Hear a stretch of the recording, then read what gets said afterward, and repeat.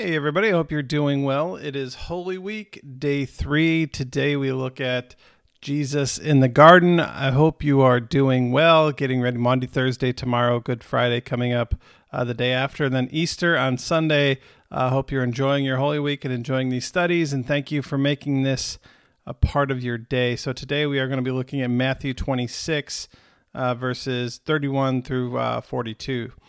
So we'll just go ahead and jump right in with verses 31 through 35. Then Jesus told them, "This very night you will all fall away on account of me, for it is written, I will strike the shepherd, and the sheep of the flock will be scattered. But after I have risen, I will go ahead of you into Galilee." Peter replied, "Even if all fall away on account of you, I never will. I tell you the truth, this very night before the rooster crows, you will disown me 3 times, Jesus said. Peter said, "Even if I have to die with you, I'll never disown you." All the other disciples said the same. Verse 35. So in this moment, Jesus knows he's going to be betrayed. He knows Judas is already on his way to betray him, and he knows he's going to be arrested. And he says, "And after I'm arrested, you're all going to fall away." And one by one, they say, "No, we're not." Peter says, "I'm not. Even if everyone else does, I won't." Right? And Jesus says, "Yeah, I know you think that. I know you think that, but you will. All of you will. I know you think that, but all of you will." Peter felt brave in that moment, and he thought that there was no way he could fail, right? There's no way I can fail. Courage and boldness was what Peter was known for. He was the one, when Jesus was walking on water, that went out and walked on water to him. Peter's the one who, in the garden, pulls the sword and slices the ear off one of the people coming to arrest Peter. So he's obviously, arrest Jesus, sorry. He's obviously got courage and bravery, but Jesus knew that that's only going to go so far. Jesus knew that Peter was overestimating himself, that he had too much self-confidence, that he was going to fall short, even when Peter didn't. I think one of the things that we need to be aware of is the times in life when we think we are beyond the reach of sin, right? There's no way I'm going to fail in this. There's no way that I am going to make that mistake, right? We see the mistakes that others make and we think, well, at least I'm not going to make that one. I'm safe, right? I don't have anything to worry about in terms of that. Just when we hit that moment, we are ready for a fall, when we are overconfident. Overconfidence is not something that goes well with faith, right? Being overconfident overconfidence in ourselves is not something that goes along with faith, right? Our faith calls us to repentance, which means calls us to a thoughtful reflection on who we are, what we're capable of, what we're not capable of. And we know that we are not capable of perfection, which means we are going to fall short. We're going to fail. We are going to let God down in our actions, and the attitude of "I can't fail, I'm too good, I'm perfect, it's not going to happen" is one that invites, right? Invites failure, invites temptation. This self-conscious, the self-righteousness, the self-confidence that it just invites it. So continuing on, verses 36 through 42. Then Jesus went with his disciples to a place called Gethsemane, and he said to them, Sit here while I go over there and pray." He took Peter and the 2 sons of Zebedee along with him, and he began to be sorrowful and troubled. Then he said to them, "My soul is overwhelmed with sorrow to the point of death. Stay here and keep watch with me." Going a little further, he fell with his face to the ground and prayed, "My Father, if it is possible, may this cup be taken from me. Yet not as I will, but as you will." Then he returned to his disciples and found them sleeping. We'll get back to that. "Could you not keep watch with me for 1 hour? Watch and pray so that you will not fall into temptation. The spirit is willing, but the body is weak." He went away a second time and prayed, "My Father, if it is not possible for this cup to be taken away unless I drink it, may your will be done." Okay, lots of stuff here. First off, Jesus clearly doesn't want to go to the cross. I don't think anybody throughout human history has ever wanted to be crucified, right? So we have this point in the garden where Jesus is praying, "Lord, let there be another way. Let there be, if this cup can be taken from me, please take it. Right.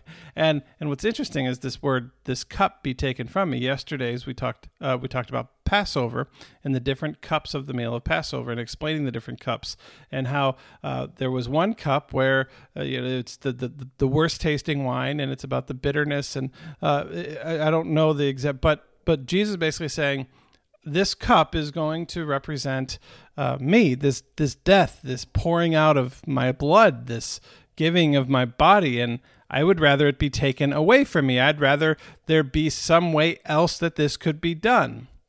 Now, and then what's interesting is he goes back to, and his disciples are asleep, and he said, "Can you not keep watch with me for 1 hour?" I mean, this is a long prayer, an hour of prayer, right?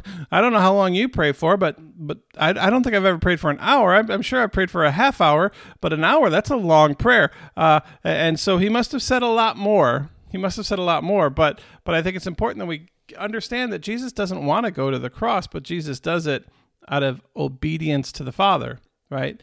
And out of love for humanity. He does, but he doesn't want to do it, and it's almost like Jesus has been predicting this, and he's been talking about this. But once the night actually comes, he's like, I realize that 12 hours from now, I'm going to be hanging on a cross, and I'm not excited about that. And if there's any other way, right? This is the last second. If there's any other way, can we please figure out a different way? And there just isn't.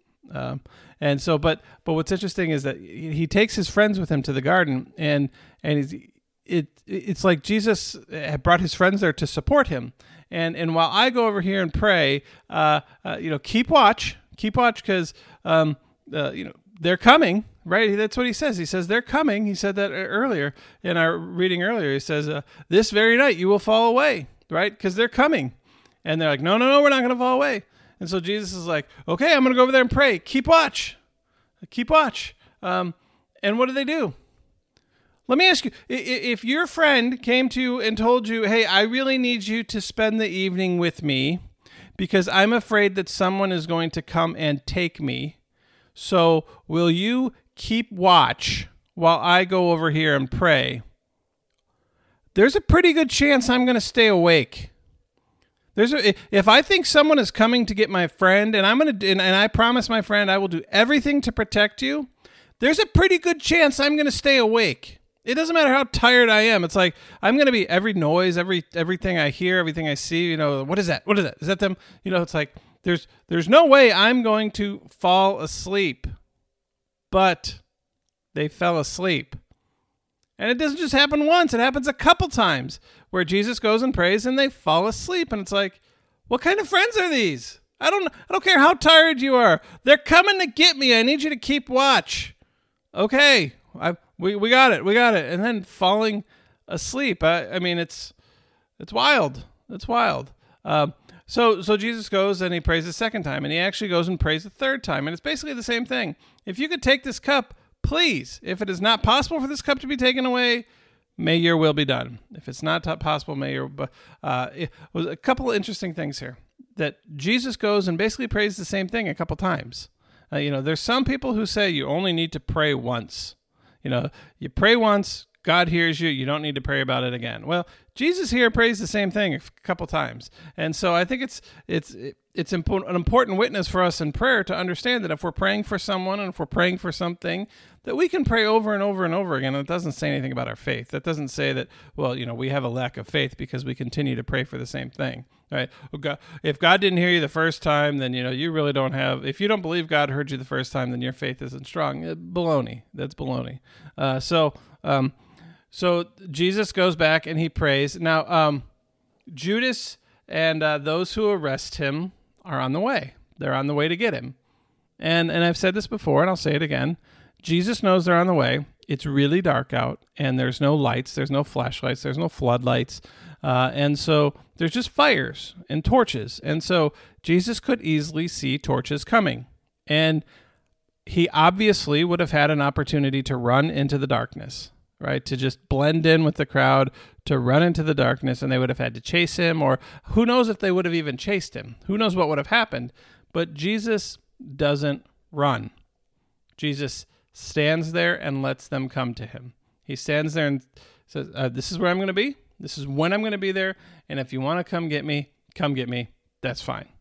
It's really an interesting way that Jesus allows himself to be arrested.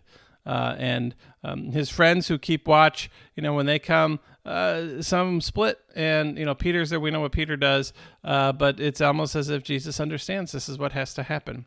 This is what has to happen. Now, the question is, why does this have to happen? Why does this have to happen? If God is God, so this is getting into atonement conversation. If God is God and God can do anything God wants to do, and if heaven is the place where God lives and the place where, we spend eternity, God can invite anybody God wants. God can say, guess what? You're welcome. You're welcome to be here. You can go to heaven. I think it just goes back to kind of what we talked about the other day, where it's, we needed to see Jesus die on the cross. We needed to see that in the same way that we needed to know how far God would go. We needed to know that if God truly loved us, what would God do for us? That it's not just, we talked about this in terms of salvation. It's not just that we're saved to go to heaven, but we're saved so that we can live in God's kingdom here. So that we can be a part of God's kingdom here, so that we can live out as the people God calls us and creates us to be. And Jesus goes to the cross so that we can know before we die who God is and what God is like. And so as Jesus says, take this cup from me. If there's another way, let's do it that way. And he comes to the realization that this is the way it has to be. And so he allows them to come and take him and arrest him. And so they do that, and then they go to trial. And so that's where we will pick up next time. We will start talking about the trial. That'll be Holy Week, Day 4. That'll be Maundy Thursday, and then Good Friday. And so Easter's coming, though. So we'll close with a word of prayer. Good and gracious God, we thank you for all that you've done for us. We thank you for allowing yourself to be arrested and crucified for us. We thank you for the price that you paid to let us know that we are saved. And we thank you that you have risen from the grave and that you're with us every day to give us strength, courage, and grace. Be with us now as we serve you in our different ways, as the different gifts you've given us and in the different lives that we live. We thank you for your love and mercy in Jesus' name. Amen. All right, everybody, have a wonderful day, and I will see you tomorrow. Take good care of yourselves.